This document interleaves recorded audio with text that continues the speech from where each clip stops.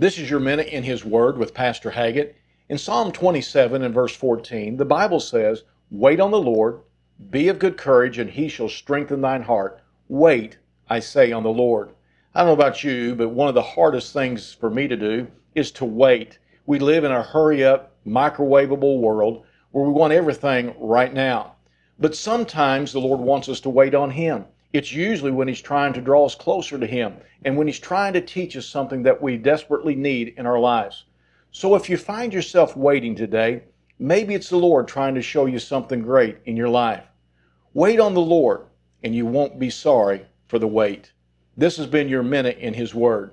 Let me invite you to Calvary Baptist Church. We're having Spring Revival, March the 21st through March the 26th. Monday night through Friday night, the services are at 7 p.m.